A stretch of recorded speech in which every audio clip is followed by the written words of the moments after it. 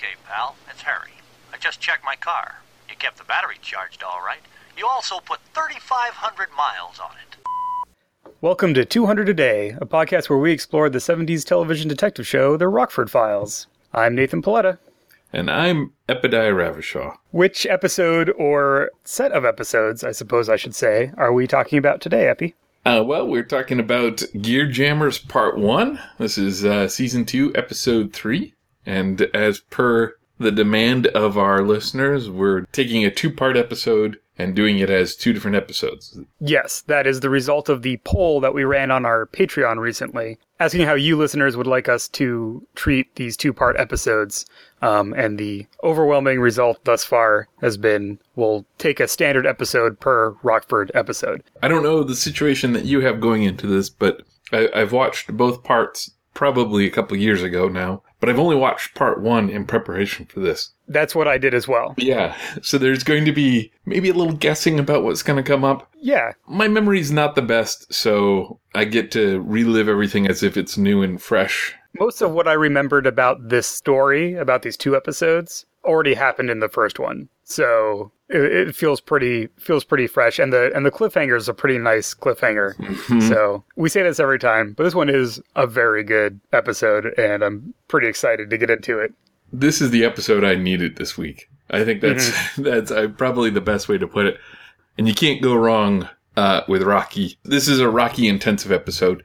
And we get that even in the preview montage, right? We get a lot of Rocky. In the preview montage, it ends with Rockford lying on the ground and Rocky leaning over him, going, "I've killed him. I've killed my own son, Jimmy." It is very dramatic. And I'm like, oh, yes, I cannot wait to see this. Yeah, so Gear Jammers Part 1 is a written and story by the show creators, Huggins and Cannell. And directed by William Ward, who has directed one of the previous episodes that we've talked about, and is the trophy holder for most directed Rockford episodes. So the beginning of season 2 here is in solid. We found the footing of the show hands, I think. Yeah, the episode just before this is the Farnsworth Stratagem, which we've already gone over. And it's a wonderful episode. So we know it's definitely going to be heavily involving Rocky from the preview montage, and we start the episode right with the camera tight on Rocky as he's walking around some kind of loading dock, working class environment. Mm-hmm. He's looking for someone. He's asking guys that he sees, "Hey, where's whoever this person is?" I didn't catch the name in this sequence. One of the things that struck me about this is how preposterous this would be nowadays. With OSHA guidelines, you wouldn't have somebody off the street, even if he knew everyone, wandering around with all of these forklifts and trucks going everywhere. It was a lawsuit waiting to happen. Yeah, for sure. And he does know everyone. Like, he's being greeted and people are like, "Hey, Rocky." As we know from other episodes, he's a truck driver by trade, or was. He's a retired truck driver.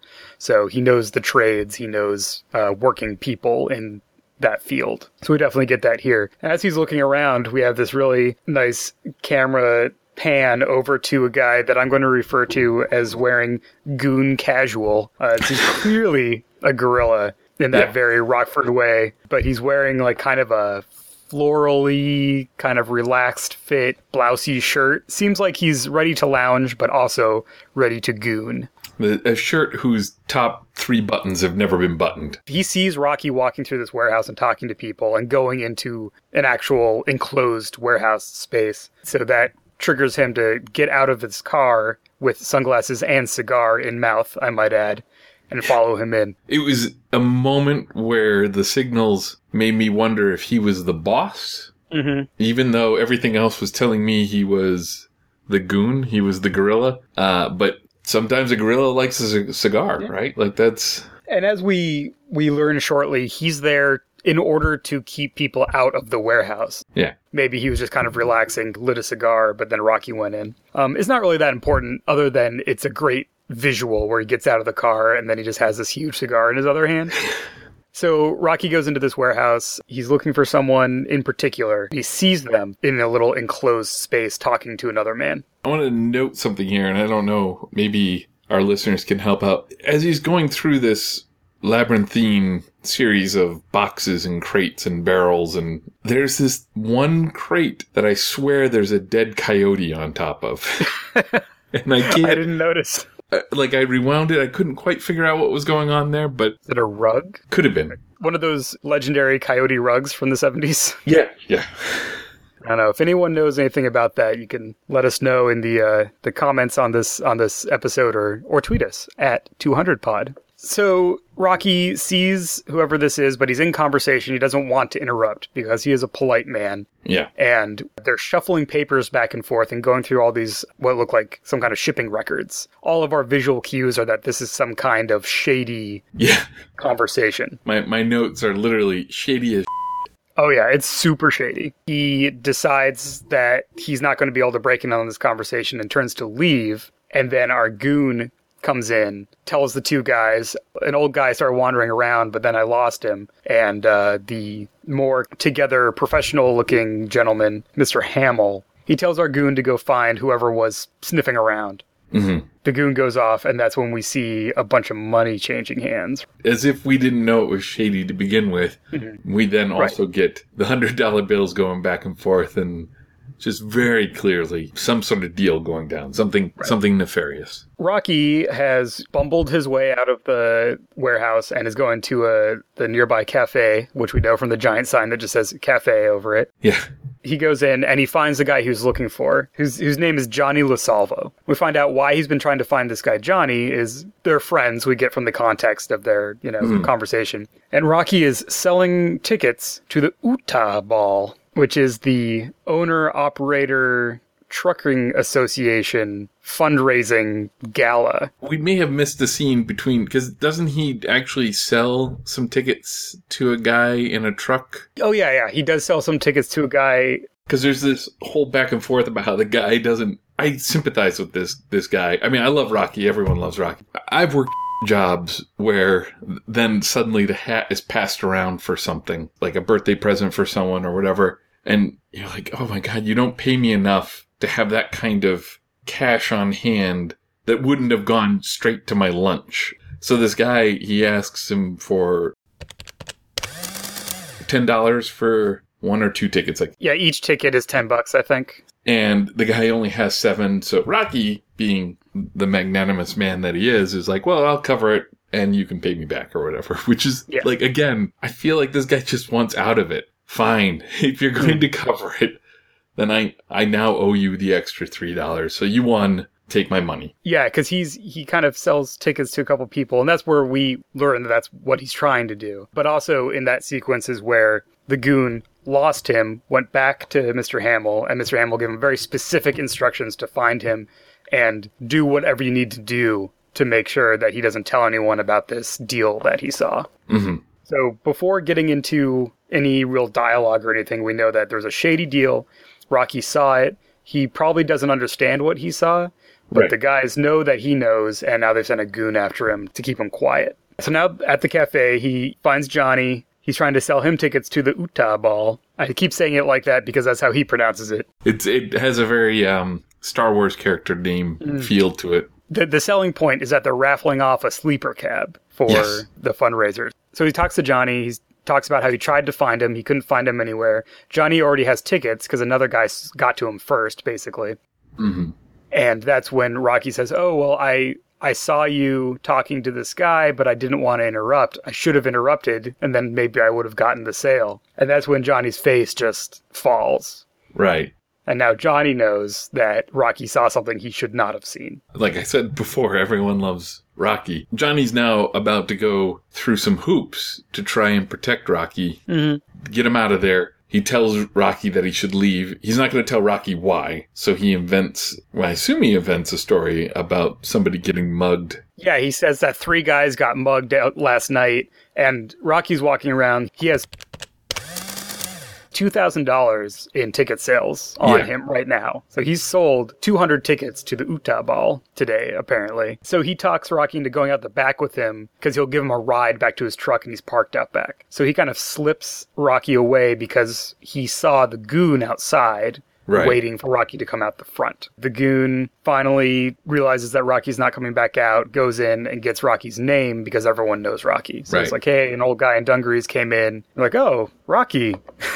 I want to describe this waitress because I would describe her as down on her luck Daphne from Scooby-Doo with the scarf but yeah, she knows Rocky. Everybody knows Rocky. Yeah, he starts describing him and he's like, oh, Rocky, yeah. Yeah, as we'll see throughout the episode, everyone knows Rocky. So now that our goon has the name Rockford, yes, now we know that things are going to start to get more complicated. And this is actually where the credits for the episode start playing. When Rocky is driving away in his truck is when we see like gear jammers overlaid over the image and we get the opening credits, which I thought was kind of cool. Where they choose to put the opening credits for the show moves around based on the pace of the show. Yeah. And the style of the story that they're telling. So that was kind of neat. And then, there's like a musical underscore while we see the credits and we see Rocky driving around. Once the credits are over, we, of course, come to Jim Rockford bringing groceries home to his trailer. And now our two goons, Goon Casual and another guy, also, he has a mustache, I believe. Yes, he has a tremendous mustache. Our first guy is blonde, no mustache. Yeah. Our second guy is brunette, mustache. Graying. Both dressed like they're ready to go down to the beach at a moment's notice. I mean, he gets to his door and they stop him, but I think he knows right away. So he has two paper bags of groceries in his arms, cradled like precious children. These guys come up and ask him if his name's Rockford, and he has a bit of patter about how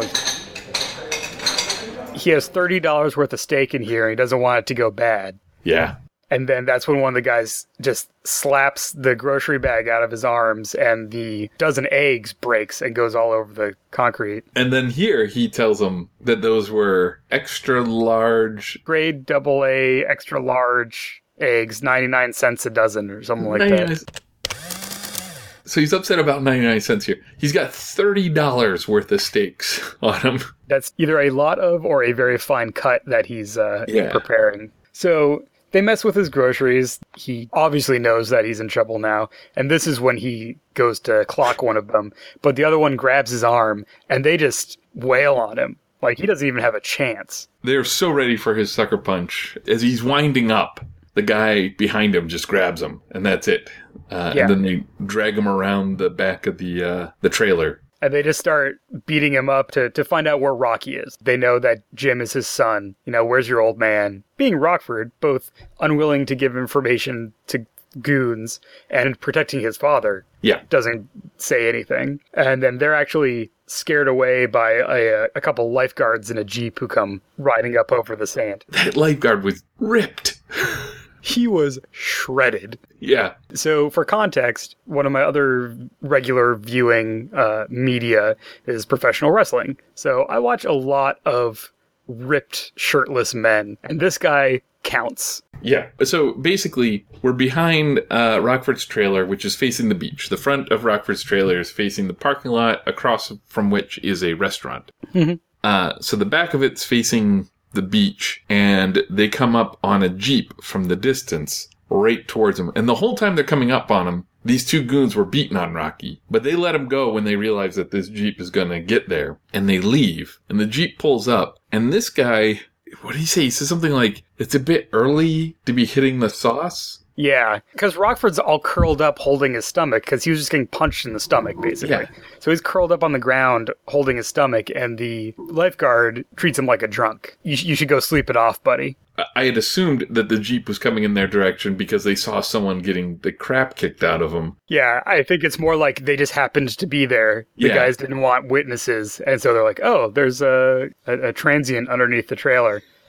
Rockford is in no mood and just kind of waves him off. And then we get a nice slow shot of him picking up his groceries and looking really sad as he comes into the trailer. Other than the eggs and maybe something else, so like a package of cut meat or something, perhaps ham. Nothing else in the bag spilled out. So I think lucky for Rockford, his steak is probably still fine. I'm going to give him the benefit of the doubt here. He's out. 99 cents at most at this point, according to my tally. Though I do think there is a possibility that he has more loss because he immediately leaves and doesn't put any of that stuff in the fridge. So. Oh, good eye. Yeah. Just saying. He does, however, reach for the cookie jar. Yeah, and this is the 200 a day first appearance of Rockford's gun. Yeah. Which he keeps in the cookie jar. Rockford has been beaten up before. He's had goons on his front door. He's had goons inside. He's dealt with them every which way. And thus far in our podcast, he's not pulled his gun. But his dad is in trouble. He knows these guys are looking for his dad. And the first thing he does is he pulls that gun out of the cookie jar. Well, technically it's the second thing he does, because the first thing he does is he calls Rocky. We get a dramatic shot of the phone ringing in an empty room that's all in disarray. Yeah. Like the chair's turned over, pictures on the wall are all crooked, and no one answers, obviously. So then Jim hangs up, starts to leave, turns, goes and gets his gun out of the cookie jar, and then goes to go over to Rocky's place. Once he's there, we get that kind of same shot of the roughed up interior as Jim comes in and starts looking around. Both the audience and Rockford don't have any reason to think anything else but that Rocky got beat up or got captured or... Yeah, got. He does pick up Rocky's date book or appointment calendar to see who he's going to, and he starts flipping through it, and every day says the usual written on the same... At 11 a.m., the usual. Mm-hmm. Every day. Not nothing. Not I just do whatever and don't write it down. I write down the usual so that I know. So I can remember to do the thing I did yesterday and the day before. The scene peaks with noises that Jim starts to hear coming from the back of the house. He goes into kind of the kitchen area, hears weird noises coming from the bathroom, gets a little statue to use as a weapon. Yeah. Doesn't pull his gun, I'll add, at this point, which I think is actually a little important, which I'll get to later. But he picks up a statue, goes in, and another first 200 a day appearance of Rocky's friend LJ, who has huge earphones on and is listening to music really loud as he's fixing Rocky's shower. They're like transistor earphones, right? Like yes. He has an antenna coming off of them. They're gargantuan, and he's clearly oblivious to what's going on. Yeah, he clearly has no idea that anyone has been in the house. LJ doesn't show up in a lot of episodes. He's referenced sometimes. He's kind of like a sub-supporting character. Like there's like Rocky and Dennis and Beth, and then there's, some other kind of recurring, very small characters, and LJ is one of them. If there was a Rocky show, the Rocky Files, I think that LJ would figure more prominently. And it's good that he shows up in this one because Gear Jammers is probably the closest we'll get to the Rocky Files. Definitely. So LJ is fixing this shower because he lost $10 to Rocky playing cards, which they do every Saturday. Yeah. And this is where we start to see that Rocky has this routine, which is another thing that we'll see more and more. He's paying what he owes Rocky by fixing his shower, and he didn't hear anything. He's very confused and befuddled by what's happened in the place. There's a little question here, and it's not too important how it gets answered, but there's a little question as to whether or not LJ was in the bathroom working on it with these headphones on when somebody ransacked the place, or whether LJ just didn't notice that the place was ransacked. Because there's a moment where he looks around and he goes, I guess it looks kind of bad. Like, he just doesn't... Which he had just seen Rocky, so he wouldn't think, someone kidnapped Rocky, right? He's coming from the bar. So this is where we first get, he's at Gear Jammers, go look for him there. Yes. So, Gear Jammers Tavern is apparently a truck drivers and other ne'er-do-well hangout extravaganza. It is hopping. It is. And we established the time, incidentally, as we go on. It is just after 4:30 on a Saturday. Mm-hmm. There's music. There's a lot of people. There's pool. It is the place to be. Rockford, he knows Gear Jammers. So we start to get the sense of Rockford's presence in Rocky's life, which is kind of a nice undercurrent to the rest of the episode. We start to see what people, like who he knows that Rocky knows, who Rocky knows that don't know him or that he doesn't know, and some other things that kind of tell us about the Venn diagram of Rocky and Rockford.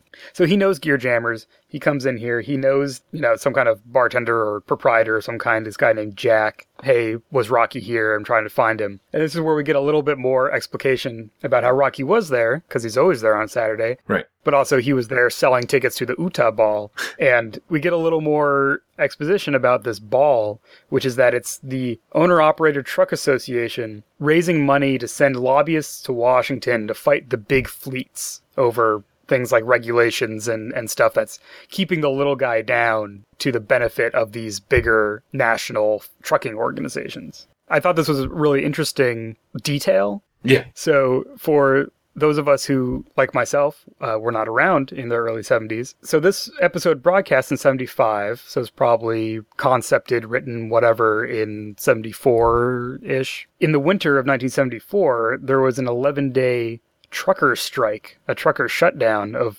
owner-operator trucks. So this little detail is actually pretty directly relevant to things going on in the country at the time that I think make a lot of sense in terms of establishing the character of Rocky at this time and like why he's doing this this kind of fundraising effort. Because some other people kind of point out like, oh, it's kind of funny of like Rocky of all people to be concerned about politics. And this is actually a real thing that was going on. A lot of tension about the owner-operators and versus big fleets versus gas prices and stuff like that. This is kind of a thing that I love about the Rockford Files is that they will do that. They'll take topical things and make it important. This detail here is not, it's important to Rocky, but it's not important to the storyline any more than it puts Rocky in the storyline's way. At least in part one. Who I can't remember how part two goes.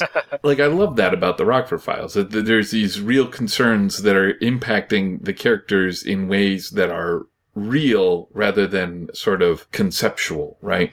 Yeah, it's not like, let's figure out a reason for Rocky to be doing whatever he needs to do to get into the story. It's more like, given the character of Rocky, what's going on that would motivate him? Right. It definitely adds to the sense of realism that we both, I think, appreciate about the show. Anyway, there's a little more about that I think we'll probably talk about in our second half. And there's a really great Rolling Stone article about it that I found that I'll have in the show notes.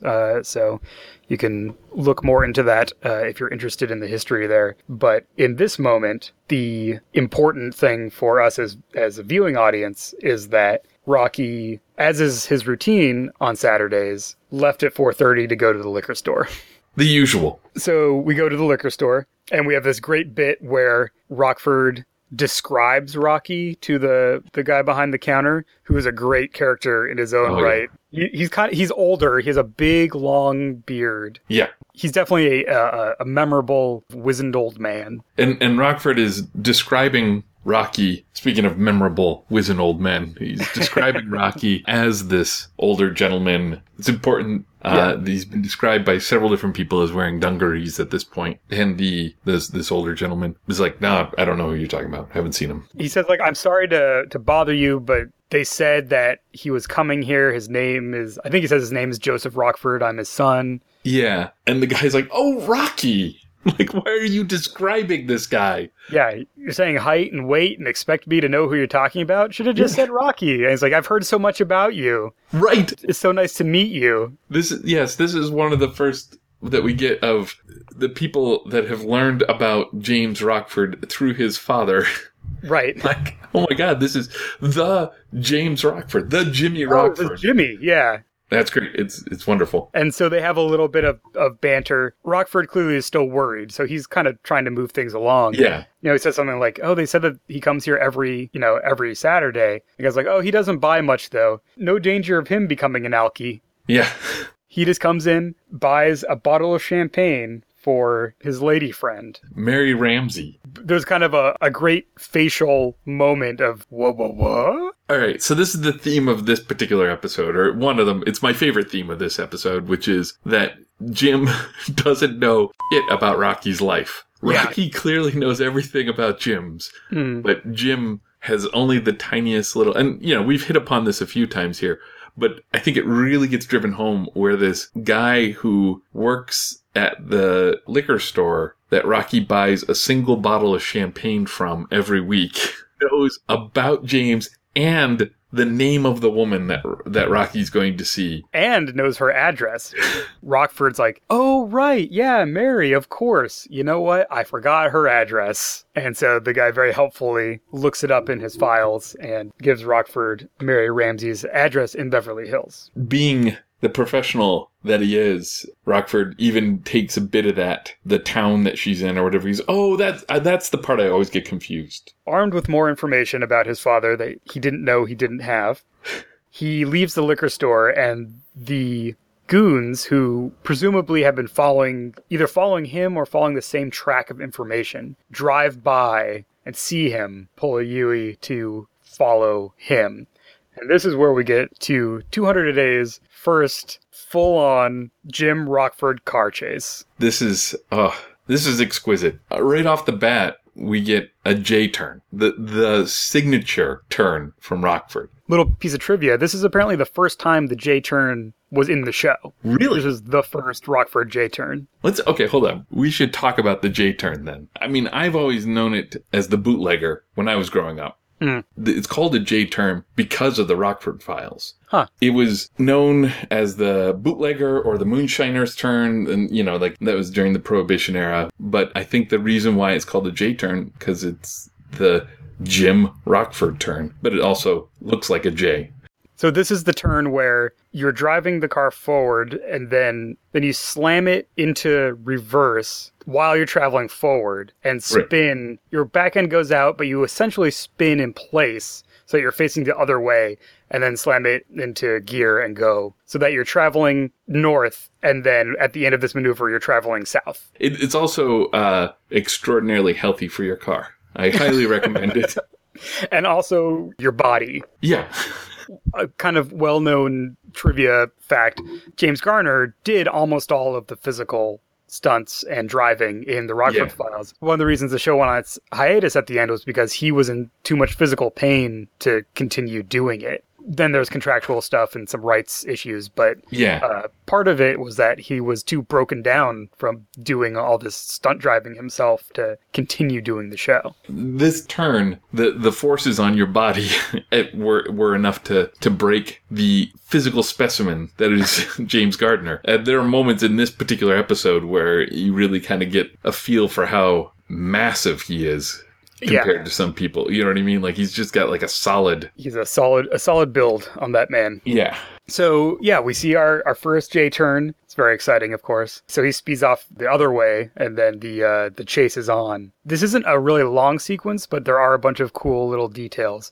The practical driving is really great in particular because the chase car, the two goons, at one point takes a turn so hard that their hubcap just comes shooting off of the car, and they left that cut, and it adds so much dramatic energy to the chase. It's a really great moment. It could not have been planned. I feel like I don't even want to spoil the trick that Jim uses. I think he uses it in another episode as well. But one of the things I love about it is that they don't fall for it. Right. You think they're about to fall for it, and then they're like, wait a minute. I don't think it's too much of a spoiler because it's fun to watch even if you know the beats of it. But essentially they do some high speed going around neighborhood streets and stuff like that. But his first big trick is he loses them for just long enough so they can't actually see the car. And then he pulls into a parking lot, into a spot, and then stops so that his car isn't moving anymore, and then ducks so that they won't see him in the car. And this works in a lot of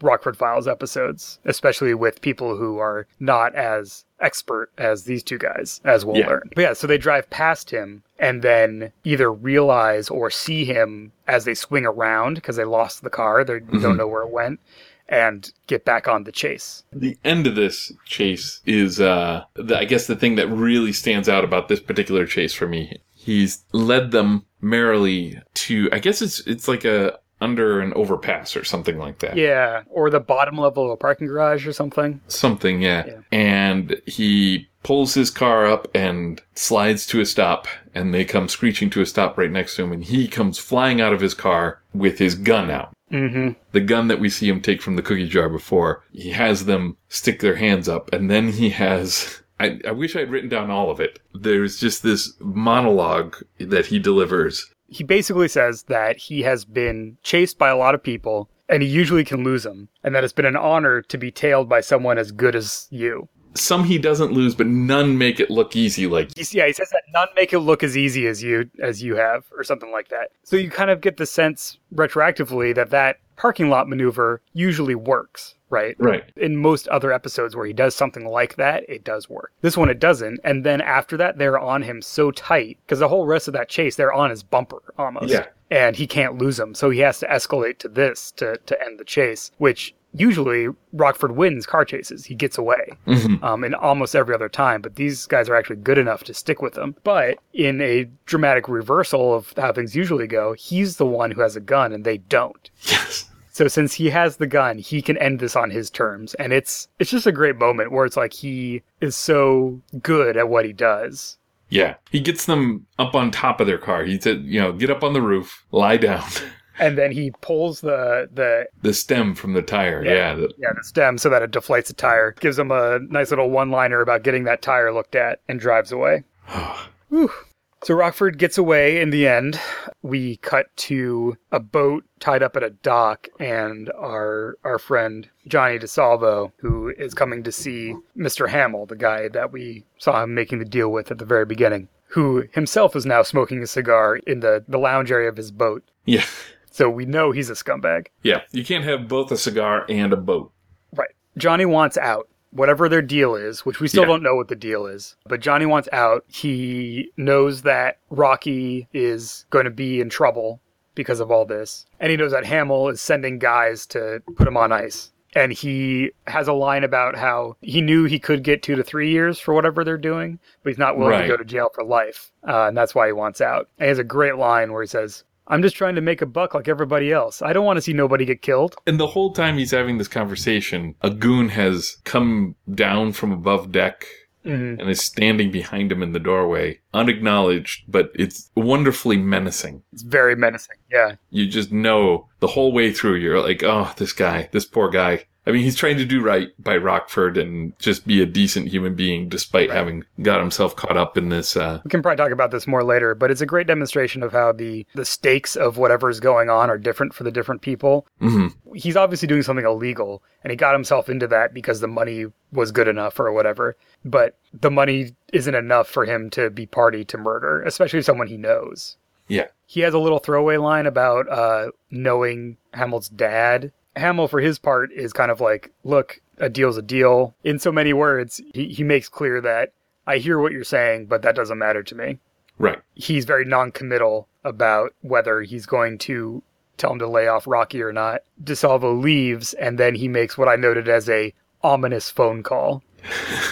Yes. From there, we go to Rockford going to Mary's house. He's tracked down Mary Ramsey, or gone to her address in Beverly Hills. It's this gorgeous giant house. No one answers when he rings the bell, so he goes around to the back. And we see Mary outside her outdoor pool, just noodling around. I get the impression that this area might be part of a larger, maybe retirement complex or something. Oh, maybe. Because it felt like some of the other houses all were sharing the same pool. Yeah, and this is the only time we see this house in this episode, so maybe we'll come back here in part 2 and find out more. But there's a lovely yellow color scheme throughout the pool chairs and umbrellas and stuff. It's very pleasant. Mary is very excited to finally meet Jimmy. Yeah. As he also has heard so much about him from Rocky, who is not there. It seems like at first she makes, maybe not like a full-on assumption. No, let's say a full-on assumption that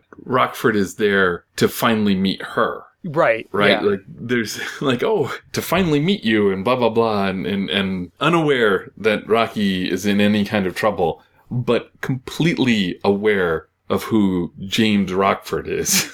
Right. And Jim, for his part, this is the first time he's ever heard of, let alone met this woman. Yeah. But because he's so concerned about Rocky, he doesn't make that a thing in this moment. Right. He asks her about Rocky, not about her or their relationship. Which, if I remember right, we get more into that in part 2. In this moment, the big underlying question here is still like, what's the deal with Rocky and Mary? Yeah, I ship them. So Rocky, he's not there, but he had called her 20 minutes ago, I guess to cancel or to say that he's going to be late or something. Right. Because he's still out selling tickets. It's left unclear what he's doing. And that's part of the intentionally, I think. Like, as audience, we, like Rockford, don't know where Rocky is or why he's not at all these places that he usually is. Yeah. And I mean, like, up to this point, James has just been like one step behind, missed him by 20 minutes, or something like that. But now this is, I think, the first time that he's changed his plans for the day. Because he was at the liquor store and then, as anybody who knows Rocky would know, that following the liquor store, he goes to Mary Ramsey's place. Right. And can we just say, Mary Ramsey is an amazing name. We see her for maybe 2 minutes at most in this scene, in this episode, and she seems like the sweetest person. Right. She's so great. I mean, I was joking when I said I'd ship him, but I totally, like, if I pick someone for Rocky, and I'm just like, there we go. It's great. So in this conversation with Mary, Jim learns where is he likely to be. Oh, he's been moonlighting at the Wilmington docks, moving freight around. Johnny DeSalvo hires him there when they have enough work. So we are now starting to complete the circle of, Rocky, DeSalvo, Jim. Yeah. That picture is starting to come into focus. And also we get the first mention of, if he's working there, then he's moonlighting on his Social Security. Yeah. Which we'll come back to later again. James loves Rocky, but he's not above being suspicious of Rocky's motives. I mean, this whole time, I think he thinks Rocky is wrapped up in something he shouldn't be wrapped up in. Right? Exactly. He's both worried for his physical safety, right? Like, these goons are after him. And also, the only reason goons would be after him are because he's wrapped up in something that he shouldn't be. Right. So now we go into this really interesting sequence. We start cutting back and forth between Rockford going to these docks and trying to track down Rocky there. Mm-hmm. And the first that we see of the actual shady deal that is going down. So this warehouse is Pacific and Western Warehouse. So that's the company, the trucking companies. And so we go through this montage where we cut back and forth between Rockford talking to people, trying to find Rocky, and a gang of stalking masked goons hijacking Pacific and Western trucks as they're dispatched out of this warehouse. The setup itself is great. This back and forth is really, really fun to watch, right? Like even if what these hijackers are doing is, as you learn watching it, is pretty routine for them, right? Like, each hijacking goes down exactly the same way. Well, and it's relatively rudimentary, right? Like, this isn't Fast and the Furious crazy driving tricks. People respect guns. Exactly. So what they're doing is they're taking either a convertible or a car with a moonroof, pulling up beside a truck on this curve when they know that no one else is oncoming, pointing a gun at the driver, demanding them to pull over, pulling the driver off into a van, and then driving off with the truck. Yeah. So when this first car does this, before anything that the car's up to no good, right? There's a spotter with a walkie-talkie telling the car to go. The car was hidden up in some bushes off the road. It drives down onto the road. They're pulling up to it. But there's this moment where they open the moonroof, and the moonroof comes back, and the light comes down, and you realize, your view as the camera is from the back seat. So you see a driver and a passenger in front of you. And as that moonroof opens up and the sun comes in, you see that they have the pantyhose stockings over their heads. Oh, it's so great. It's just at this extra level of like, whoa, wait a minute here. I love that shot too. This episode doesn't have a lot of like experimental cinematography or like weird camera shots. It's kind of just that one. Yeah. It's so just visually strong. Yeah, it's more threatening than the guy standing through the moonroof with the gun in his hand, right? Like, that's what sells what happens later. As we see through the montage, some of the guys are better at pointing guns than others. Like, some of them look a little silly in the little scene where they're pointing the gun. These guns, by the way, also look like assault rifles. Like, they're not shotguns, they're not hunting rifles, which in the early 70s, that's some serious hardware, right? Yeah. So we see the first one in a little more detail to give us the full texture of how these go down. And then over the course of this sequence, we cut back and forth and we see another 3 or 4 of the same style hijacking. On the Rockford side, he's in this warehouse. He's trying to find Johnny DeSalvo because he wants to ask him about Rocky. But the whistle blows and they go on their coffee break. So he's just kind of poking around, waiting for everyone to come back from break. And then he sees blood dripping out of the bottom of a crate that's sitting on a forklift. That catches up to the end of the montage of the hijackings. So not a lot of time elapses, but in the episode, it's kind of like the big beating heart of this part of the second act, essentially, of the episode. I want to also just point out that true to the Rockford Files, these guys that are working at the warehouse, each of them is a human being with their own character and their own story. Like he walks in on dialogue that has nothing to do with any of the stuff that's happening that seems natural. Two guys joking around with each other. And then, like, when they go on break, the other guy's like, oh, he must be on break. You want a cup of coffee? Like, it's just very natural. He's not there to deliver the plot. He's got a job, and that's to work at the docks and load trucks. Right. And those characters have their own hour episode of stuff going on that we could have been watching. Exactly. Especially since, as we learn later, the forklift operator doesn't know. He even has a line where he's like, I don't know, I'm just stacking them, right? Like, he doesn't know what's in the crates. But it turns out, as we cut from the end of this montage sequence that has the same very upbeat music underscoring the whole thing. The dramatic music in this episode is not scary. It's a little more jangly, which is, again, kind of a Rockford Files thing. But this episode could be very dark, more like a Sleight of Hand that we talked about, where there's a lot of drama about the disappearance and kind of angst about it. But a lot of the camera work and music keeps it more kind of upbeat and feeling like we're waiting to get to the next reveal. They'll find out what's going on. In this case, what's going on is that we cut from the end of the montage to a shot of DeSalvo dead on like a gurney or something. And Sergeant Becker is there taking statements from people in the warehouse. And it turns out that indeed his dead body was in the crate. Right. And if they hadn't called break just then, and if Rockford hadn't seen the blood just then, so it would be on a ship on its way out of the country this evening, and no one would ever know. Oh, this is such good Becker stuff here. Yeah. He is a downer.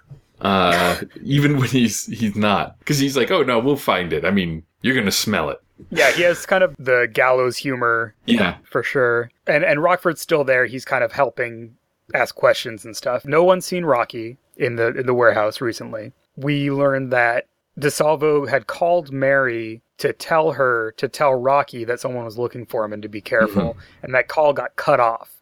And so that's kind of establishes the time of death, probably. Becker knows Mary. Yeah. But Jim didn't. So there's a great little moment there. That might be my favorite fact of the episode. Yeah. Because it's so casual. Because I don't remember the exact line, but he's just like, Saturday afternoon, oh, Mary Ramsey. Like... Of course. That's what Rocky does on Saturday. Everyone's so worried about Rocky that Jim is still keeping back the expected explosion of like, how come you know this and I don't? Yeah. He still keeps it back. But yeah, they're all worried about Rocky. They still don't know where he is. And so Jim asks Becker to put out an APB to find him, which is where we get a call back to the Social Security thing, because you can't give out an APB for no reason. There has to be a charge associated with the call. So he says, suspicion of intent to defraud Social Security. So good. I love it. Okay, so there's so much tangled up in this. First of all, the other cop that's there realizes that this is, I mean, I think he even says, like, really? Yeah. Like, that's a ridiculous thing to put out an APB for someone. Yeah, why are we having cops looking for a guy who may be moonlighting and making a few extra dollars? But there's also this exchange between Becker and Rockford where they both realize that this is the best, softest, easiest way to get them to find Rocky, but also it's kind of selling Rocky up the river, and it's... Right. Oh. It's really good. And also, this is a great moment which we don't see a whole lot, where Becker and Rockford are kind of working together to do a thing. Neither of them is trying to get the other one or put them in a hard spot, and neither of them is doing something for the other one. Like in Farnsworth, Rockford was doing something for Becker, and in other episodes, Becker is doing something for Rockford, running a license plate or something like that. In this case, they're actually working together because they're both worried about Rocky. Yeah. We cut to later that night. Rockford is going back to Rocky's house. Mm-hmm. He enters in the darkness, doesn't turn on the lights, and someone in the darkness whangs him on the back of the head with a frying pan. We know from the beginning that Rocky thinks that he has killed his own son. Right. Of course, there he is, Rocky, holding the frying pan, horrified that he just slammed Jim in the head. I like how his strategy is to go fill the frying pan with water and then pour it on his face in order to wake him up, which is great. When you have a hammer, the whole world is a nail. Mm-hmm. You've got one tool, it's a frying pan. He does try to blame someone else. Someone beamed you, I guess. But Rockford is having none of it and knows that Rocky is the one who hit him with the frying pan. This is one of the greatest testaments to the temperament of Rockford. Mm-hmm. I'm inviting the audience here to take a moment and just recall a time in your life when you have hit your head. And now imagine being reasonable about that. You can be responsible for hitting yourself in the head, and if somebody asks you if you're all right, you're like, no, I'm not f***ing all right. I just got hit in the head. Rocky hit him on the head with a frying pan and then is lying about it. And Right. Jim is like, no, that's not what happened. Like, I know what happened. After spending the entire day being worried sick about his health and Yeah. safety, this scene is great. James Garner as Jim Rockford at its Yeah. finest. The heroic thing he's doing here is just being, I guess, empathetic, exasperated, but empathetic in the face of this horrible injury. But he's still pissed. He's mad. Yeah. You get the sense that if it was anyone other than Rocky, he would be flying off the handle. And they argue, like they have a relationship where they argue with each other, they get mad at each other. That's not a weird thing. But Right. there's like normal getting mad at each other, and then there's this, which is the next level. So they have, it's not even really an argument, it's more of a Rockford monologue, interrupted occasionally by Rocky's interjections, where we just see him kind of unspool all of the things that have happened and why he was so worried and all the things that Rocky has made him do in that day, right? Again, whole episode's worth watching. This, I'm not going to try to recap the dialogue here, but a couple things that emerge from this is that he's like, you must have done something. What did you do? What are you Yeah. into? This doesn't happen if you're not into something. And Rocky's like, oh, they're after the Uta money. Because he has the $2,000 Yes. from selling tickets. And to Rocky, that must be the motivation. They must be trying to steal it. Rockford has a great line where he says, people just don't get killed for $2,000. Not by the mob. So now we start to see that Rocky himself doesn't realize what he saw or what Yeah. he did that has triggered this chain of events. And Rockford believes him that he thinks it's about the $2,000, but he knows that that can't be the real reason. So he calls Dennis and says he'll bring him down to the station because they need to talk to him anyway. The only other thing I wanted to point out about this is that Rocky's place is tidy again. Like, it's a little window into the soul of Rocky, that he would come home to a ransacked place and he would just tidy it up. Like, he knows he's in trouble now. He knows somebody's after him, but he wants to make sure that his place, you can't leave it a mess. All right, so now we're taking Rocky downtown to talk to the cops, and we get into our finale of part 1. They go down to the police station to see Becker. There's a bunch of guys wearing blankets who are sitting on a bench outside the door, and eagle-eyed viewers will recognize at least one of them as one of the truck drivers from Right. who got hijacked. Another cop that Rockford knows, comes around the corner, and they talk about how these are the 6 drivers who got hijacked. He says Pacific and Western drivers, and that's when Rockford starts saying, oh, Pacific and Western, where DeSoto worked, and now he's dead, and Rocky, he starts putting the pieces together. Becker walks into that conversation and finishes it with him, which is nice. Yes. This is where Becker has the line, you'd make a pretty good detective. Yeah. While he's talking to Rockford, Rocky in the background is trying to sell Utah tickets to these drivers who they had their clothes stolen as part of the hijacking. Right. So they're all, in their skivvies. And one of them says, does it look like I have somewhere to put $5 on me right now?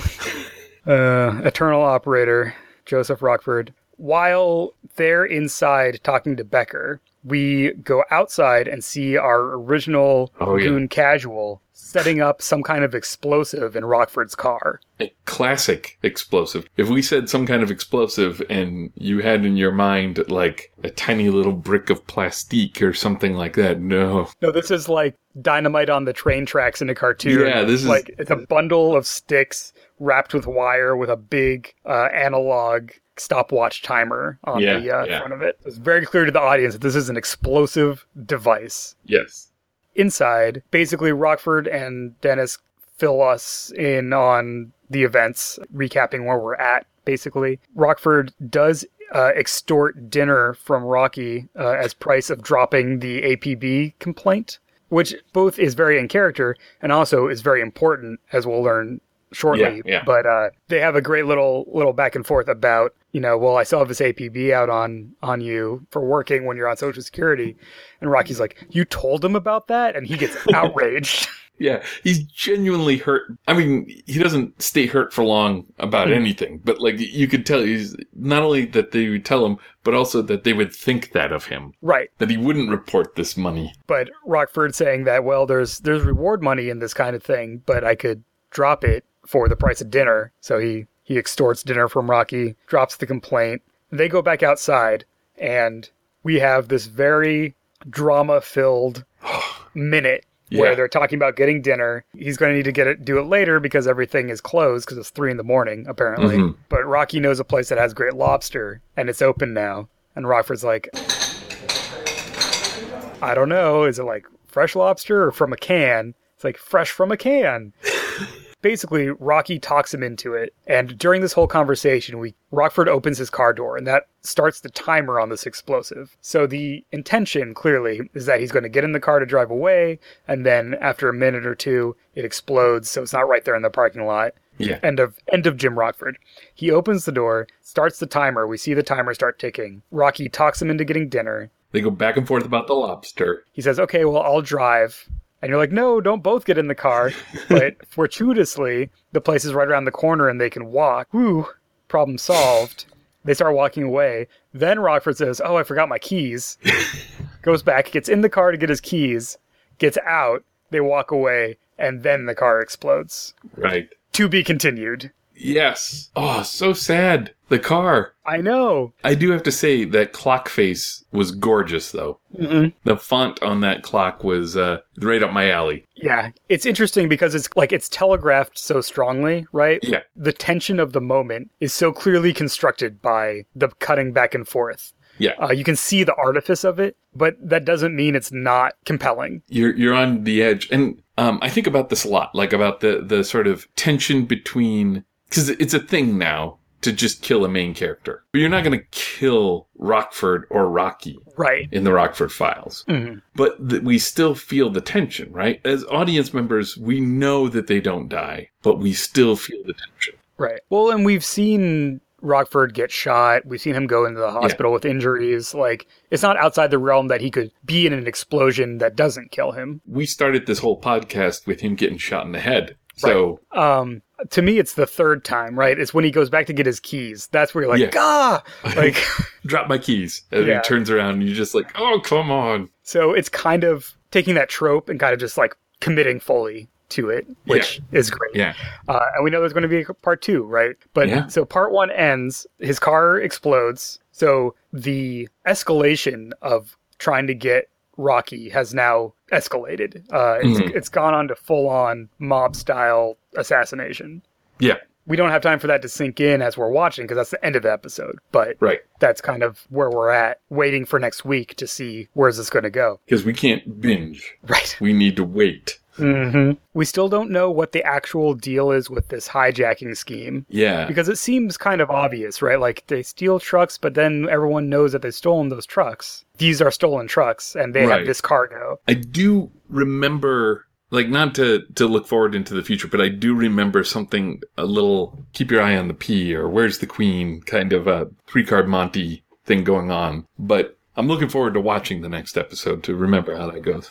Yeah, there's definitely a twist that makes it make sense. There's now the escalation of the physical danger of these two guys. And we still don't know the nature of Rocky's relationship with Mary. Right. Like, that still has not been actually explained or revealed. So there's still this whole feeling of what else is going on in Rocky's life that we're going to learn about. But yeah, that's where we end for part 1 of Gear Jammers.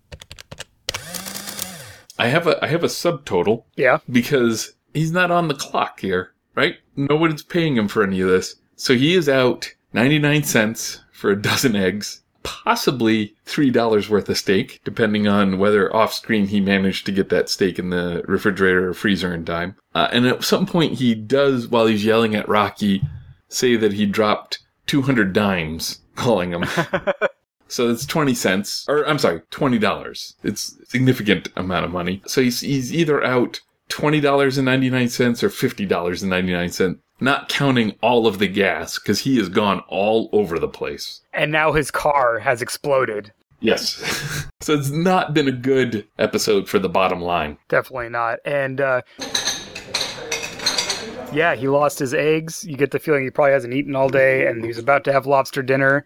And one imagines they're probably not going to get to it right this moment. Yeah. So he's not doing too well on the food front either. Yeah, I'm super excited to watch part 2 and see where this all ends up. The other kind of big picture thing about this episode is that just compared to single episode stories, less goes on, and there's more, they're able to do more. Yeah. With montages and these longer kind of sequences, but it doesn't feel like less has gone on, because I think the heart of this episode, right, is the search for Rocky. And then the next episode, one presumes, is solve the crime. Yeah. But the search for Rocky is compelling enough that it keeps us really engaged, even as there's fewer things like back and forth dialogue or interviews or, going to this person, then this person, then this person. They kind of scale that back in favor of the longer shots and stuff like that. And it's fun to get the character of Rocky through all of these people that he interacts with. Mm-hmm. You almost get a little disappointed when he finally catches up with Rocky, because you kind of just keep that string of strangers coming, just telling random tales about the wonderfulness of Rocky, and also all the good things they've heard about Jimmy. Right. Well, maybe we'll see some more of them in part 2. But I think for our part, we are going to take a little break, and then we'll come back in our own part 2 to talk about some of the aspects of this first half of a story and how those are useful in constructing your own stories. All right. We'll see you then. 200 a Day is supported by all of our listeners, but especially our gumshoes. For this month, we have 4 of them to thank. Thanks to Kevin Lovecraft. You can hear him on the Wednesday evening podcast All-Stars Actual Play podcast, where they're currently playing 5th edition Dungeons & Dragons. Visit misdirectedmark.com to find that feed, along with other gaming podcasts in the Misdirected Mark Productions network. Thanks to Lowell Francis. Check out his thoughtful and extensive gaming blog at ageofravens.blogspot.com. Thanks to Pluto Moved On. Visit plutomovedon.com to find a podcast about tabletop RPGs, video games, and other topics, along with YouTube Let's Plays.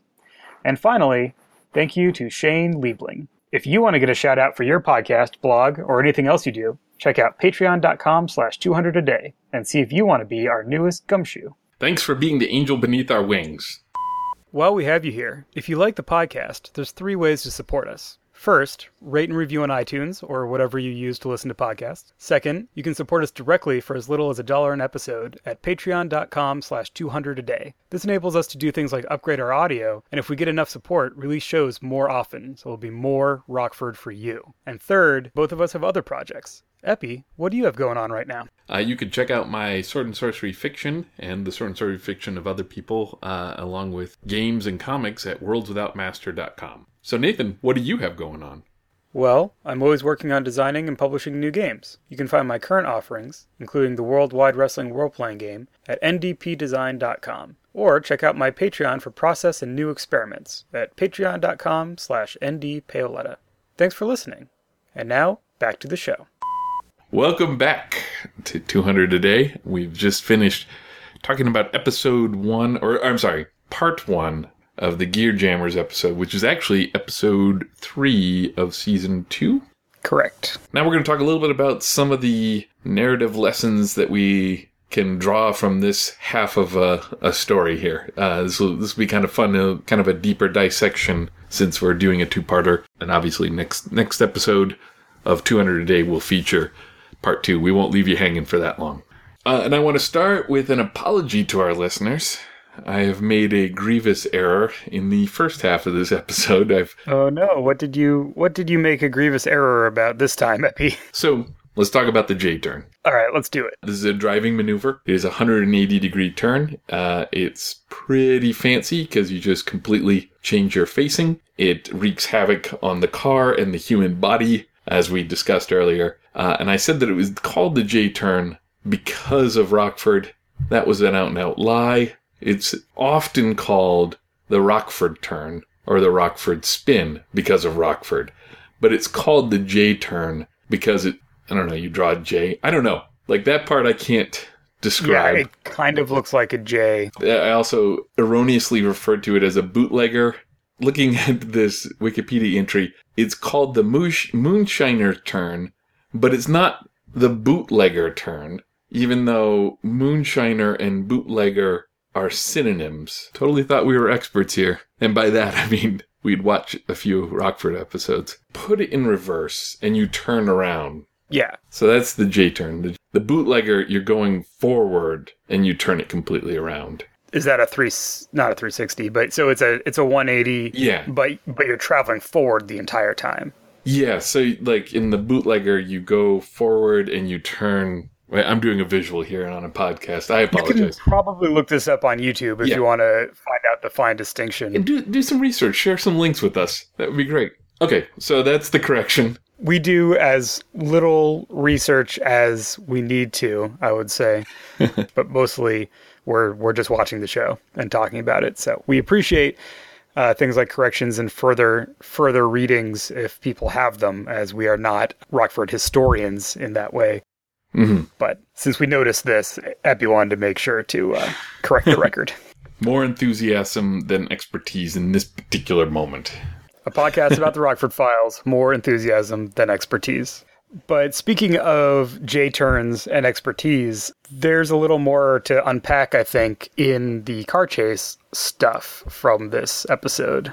Yeah. Well, so watching it, like I mentioned in the first half, I am particularly fond of this particular Rockford car chase. But like a car chase, as we understand them, they're generally part of the visual medium. What makes them exciting is what we're watching take place on the screen, or you can enjoy them in, I know I've enjoyed them in quite a few video games as well. And so there's like two parts of what's going on there. One is that we could bring in all of this information about what's going on just visually much quicker than if we were reading it or listening to someone talk about it or what have you.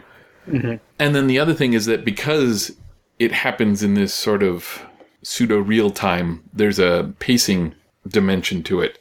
And both of these elements can sometimes be a barrier when you try and take something like a car chase and put it in a book or bring it to the table. And so I was thinking about ways to make that work. In particular, I was thinking about it as playing a game and what would make a car chase interesting. It's definitely a thing in gaming, right? Like, how do you do a car chase? Or right. any kind of chase, but we'll talk about car chases. Yeah.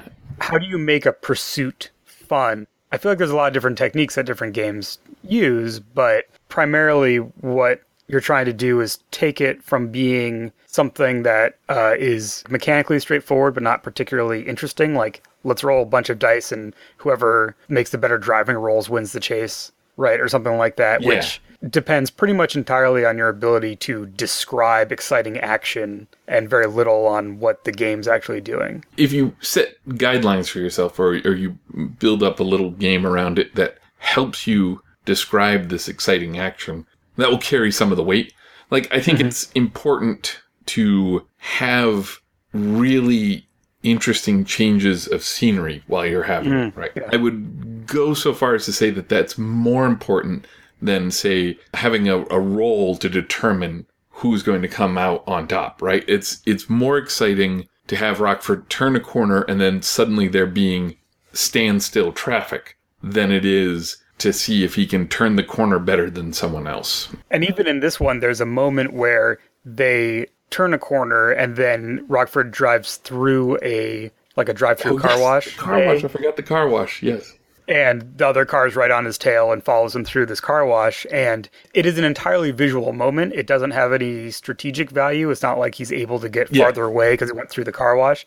But there's a guy and he dives out of the way, and the hose goes everywhere and there's water spraying all over. And it's a cool little visual set piece that adds texture to the chase. Exactly. And I think that, like, what would be more interesting than to say the next roll has this difficulty and whoever beats it is going to get this, or you get to set the difficulty, you make the roll. All these are perfectly fine workman-like solutions to the situation, but we don't want a workman-like solution. We want a Rockford-like solution.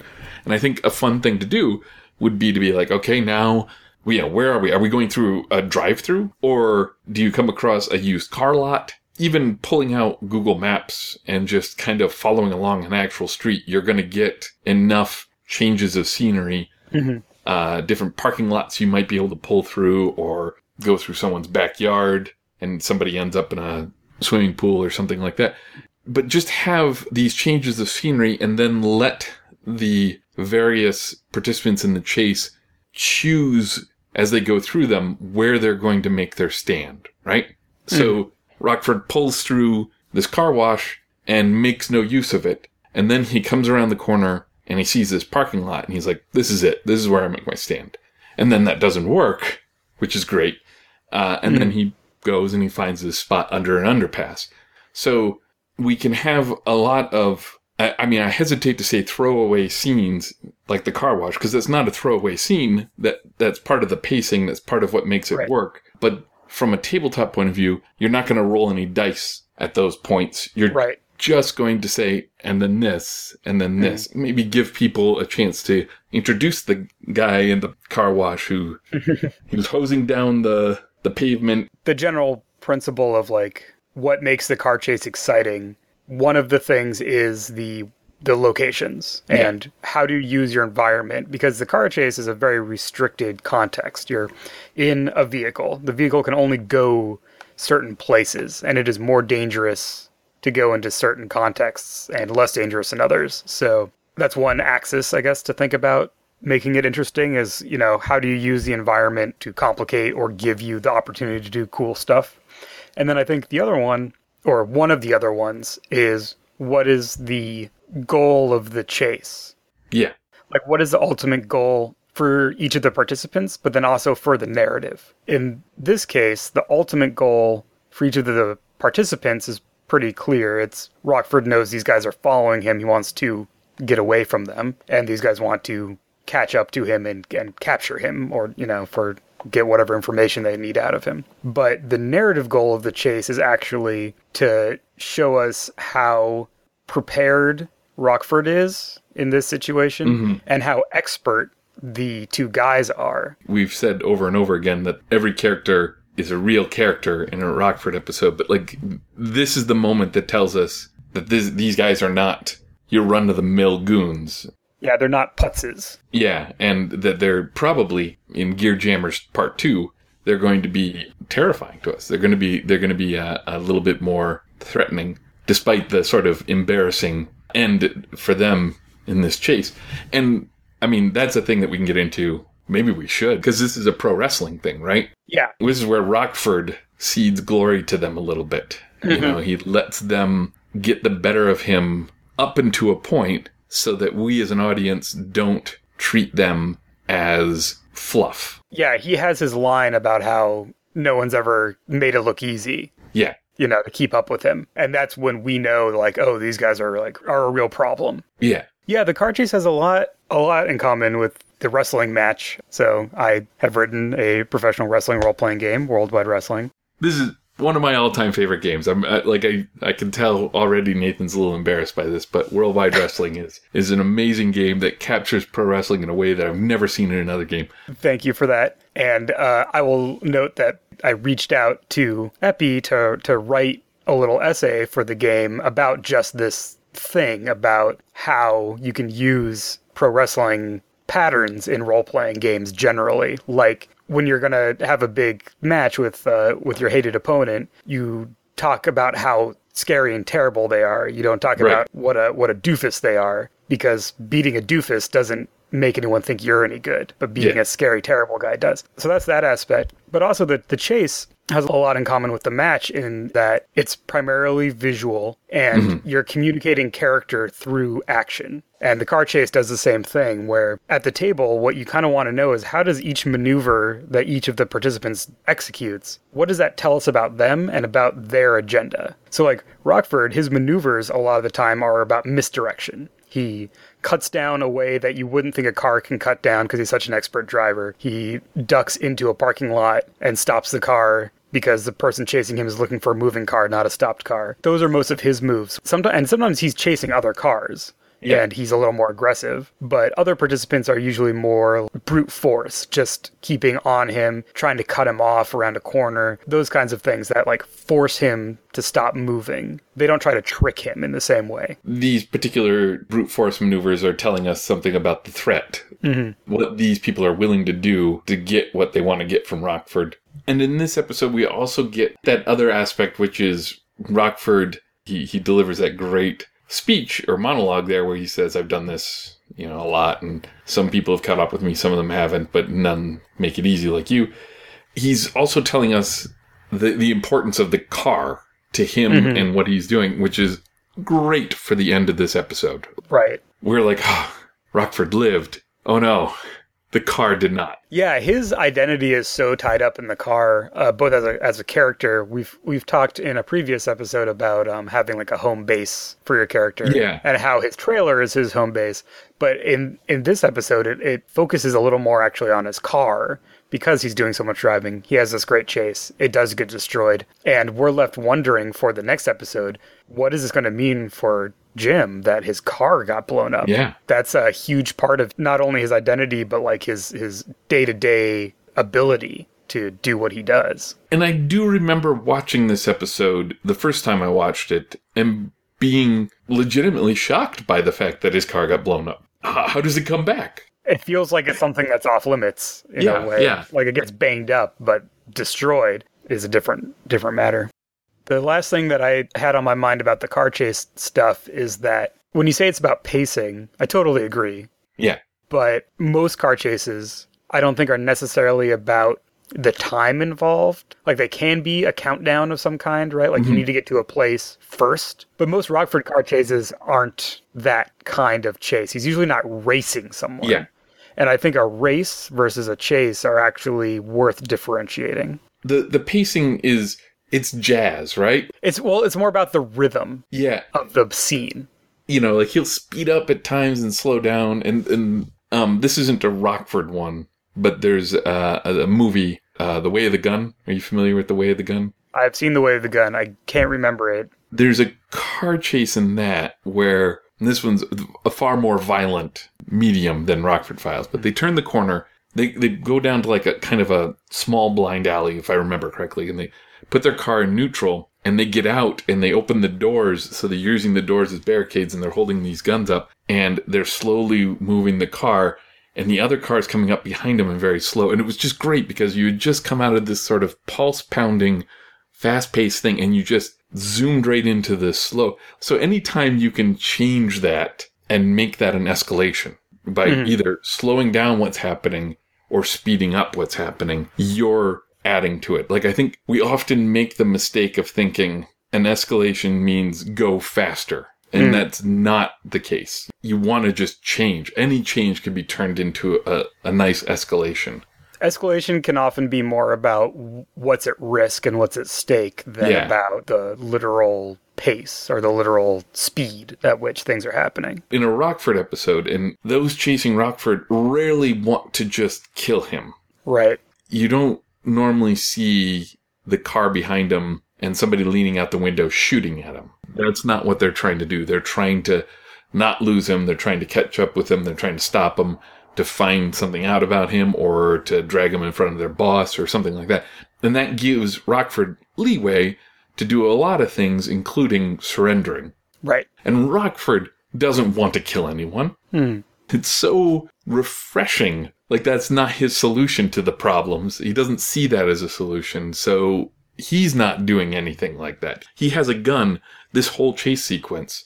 And the whole point when he pulls that gun out is just because he's got nothing left. He's like, you did it. You got me. But I have a gun. So this is going to go a different way for you. So from like kind of the tabletop perspective, he certainly wins the chase, right? Yeah. But it's because he ends it on his terms instead of on their terms. Right, yeah. And there's a couple ways that could have gone down. One of them is the way it did, where he stopped his car, and that's what ended the chase. And he gambled on, I have a gun, and I'll be able to get it out before they can get theirs out if they have a gun. In other car chases, that ends differently. You know, sometimes he stops, but he hasn't figured on the fact that they have guns, right? And so they end up with the upper hand, or he's able to lose them through his superior driving tactics, or he decides to surrender because he's decided he can get more out of going with them in this moment because he's stuck on the case or whatever. So it's more about on whose terms does the chase end. Yeah. The thing about the gun, I think also the fact that he has it limits some of his options too. Mm-hmm. I can vividly see a car chase he has where he ends it by speeding up and just spinning his car into a park spot right behind a cop car. Oh, yeah. And getting himself arrested. He'll do that where he'll speed or perform a moving violation directly in front of a cop. So the cops arrest him, so the people chasing him can't do anything. Or he'll lead them past cops, and then the cops will start chasing them because they're behind him and he gets away. And this is not a tactic available to him if he has a unlicensed firearm in his car, which he does. Have we talked chases to death at this point? Let's just quickly maybe tick off the things that we think are lessons you can bring from this. Having the scene change, even in small, subtle ways, is its own reward, but also will provide you with ample opportunity for more interesting things to happen. Changing the rhythm of your pacing back and forth is also good. It's good to have quiet moments in a chase, or speed it up if it's been quiet. Bring it to a full stop, that sort of thing. I think it's good that we ensure that the chase tells us a little bit about each of the characters and their personalities. Yep. Did I miss anything? I will just add, be clear about what the chase is about. Yeah. And what each person in it wants, or each character in it wants. And then also, especially if you're doing like prose writing, what's the narrative goal of the chase, which may not match the character goals of each person in the chase.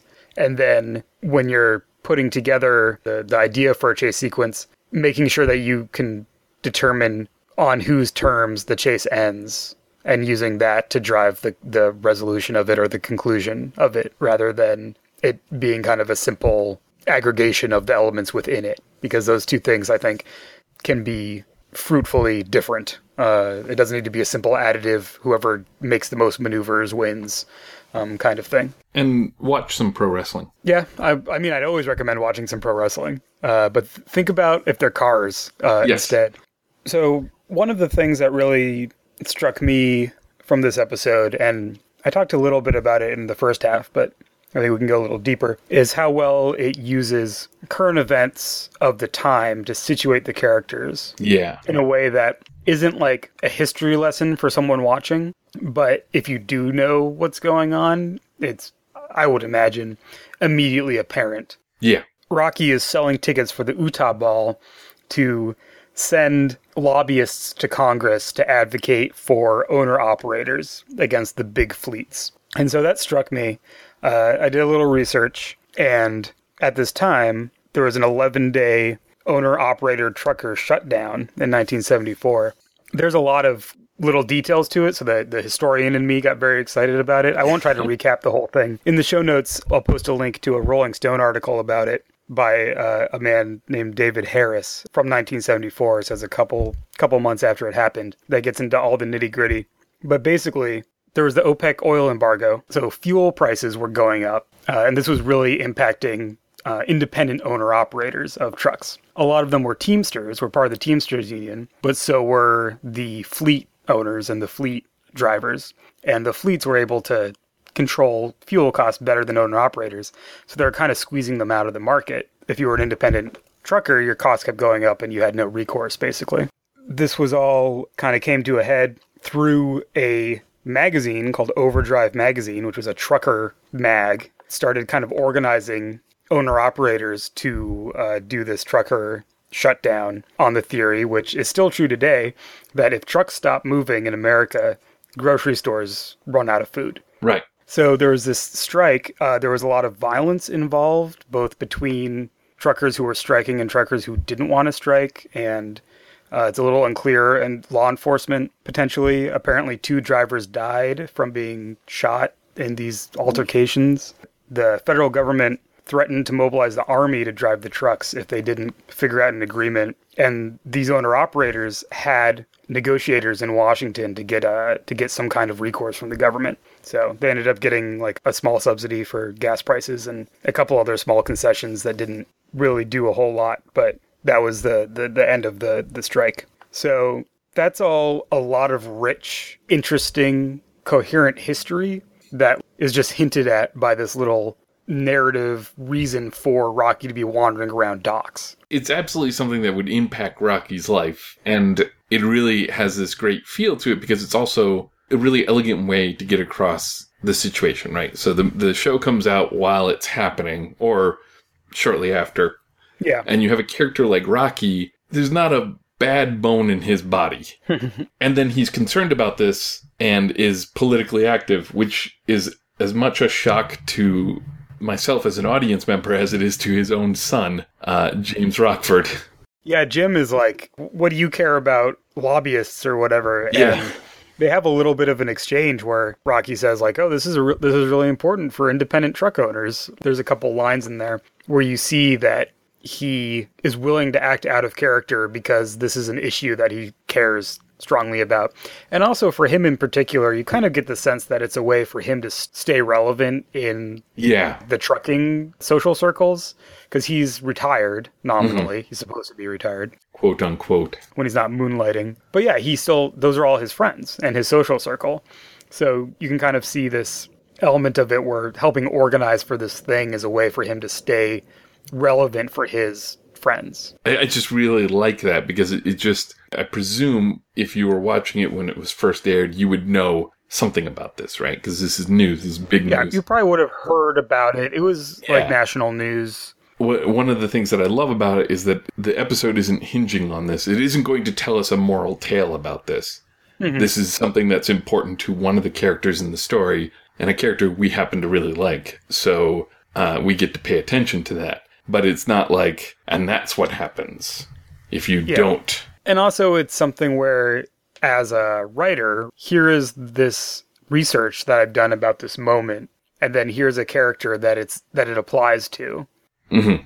You don't need to use Rocky as a exposition machine. Right. It's more that since you know that that's the context, you can give him this very viscerally coherent character motivation. Mm-hmm. And I think that's something that you can do for any character in a real world situation, for the sake of argument. Right.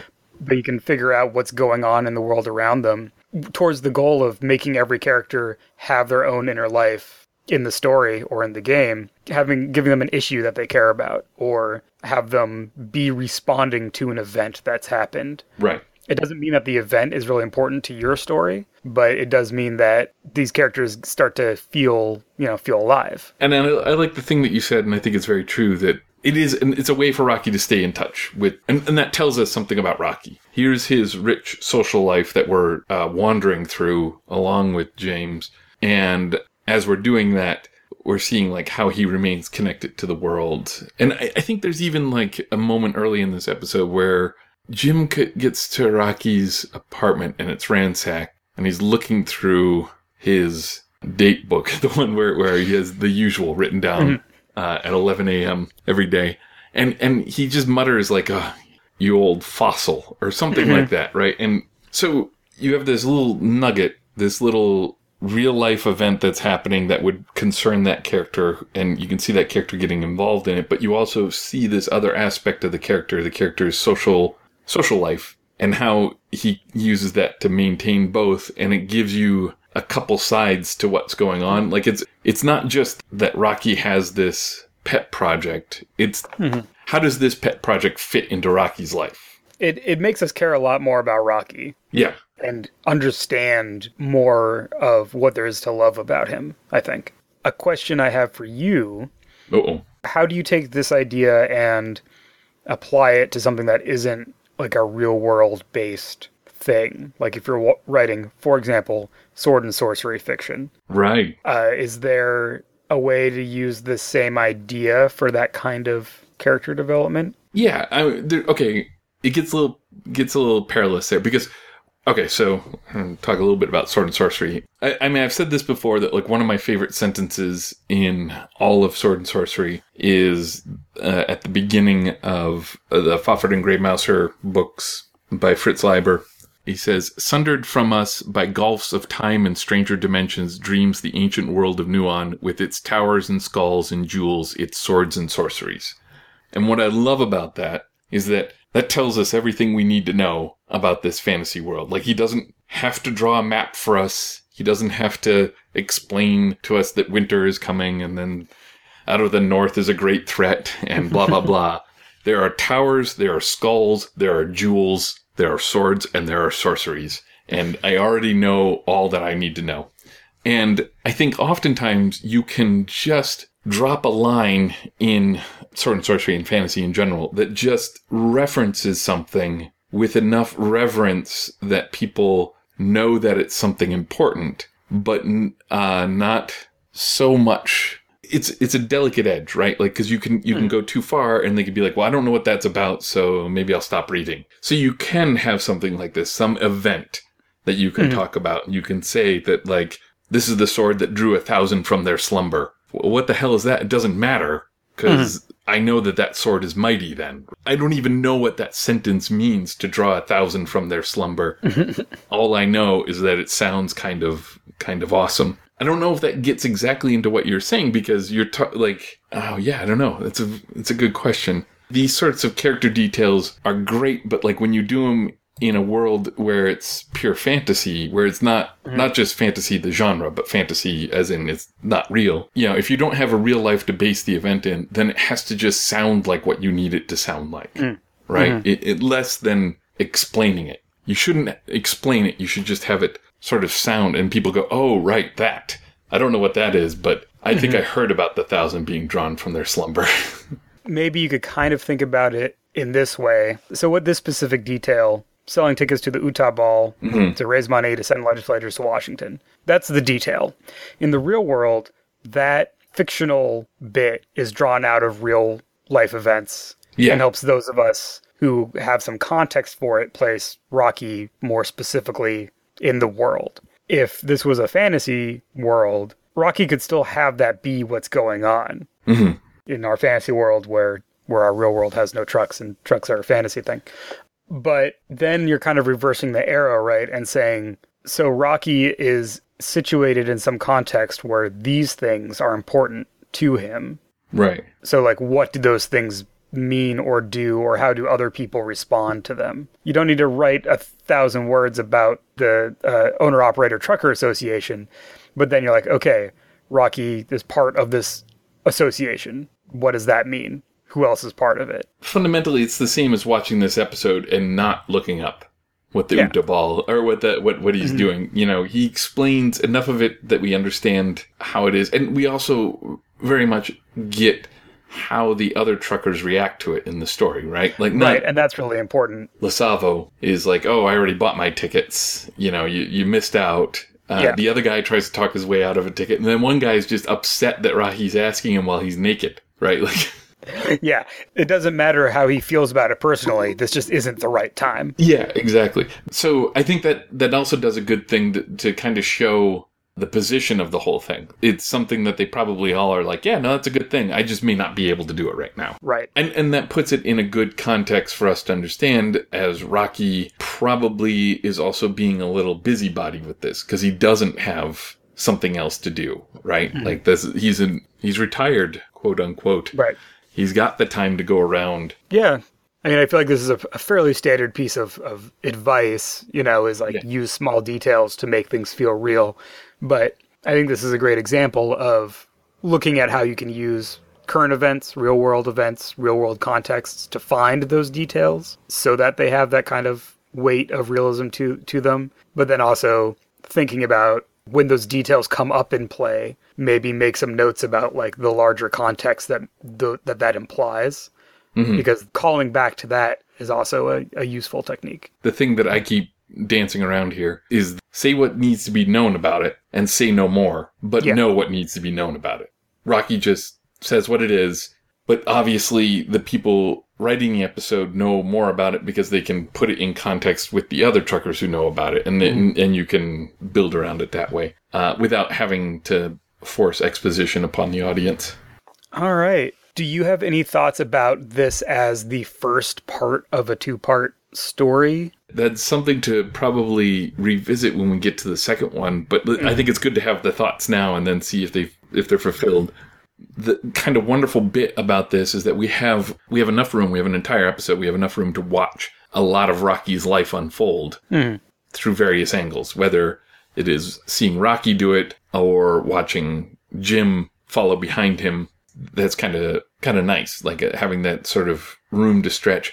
It also has an arc, which is great, like a complete arc. We find Rocky, and the greater mystery that we will be hopefully solving in part 2 is just sort of reintroduced at the very end to say, haha, we're not done with this yet. But we do find Rocky. We do have a whole arc, and I can complain forever about there's a lot of stuff media we consume now that don't bother with a whole arc for one episode.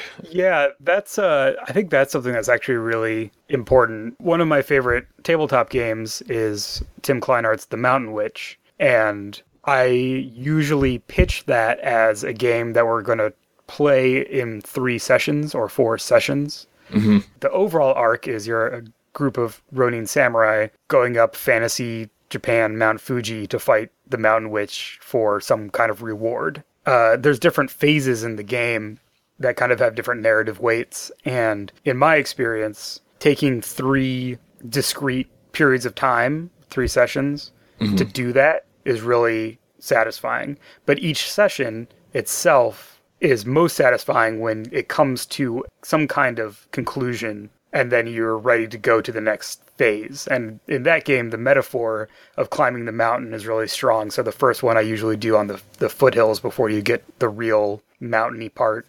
And then the second one is getting up to the castle, and then the third one's in the castle. When I run that game, part of my agenda as the game master is to have that feeling of we've completed a narrative arc now, and that's part of the larger narrative arc that the whole game is doing. And I think that's something you can bring into pretty much anything that's serial, but you just have to be intentional about it. It's not difficult to do, too. I think the human mind bends in that way quite often. Like, if you were to tell someone, okay, we're going to sit down, we're going to play a game. Let's assume it's a game and not writing a story or making a movie. We're going to play a game. We're going to have 3 sessions, and each session is going to have a complete arc, and then at the end of the 3, we'll have a whole arc that goes over all 3 of them that comes to a fulfilling end.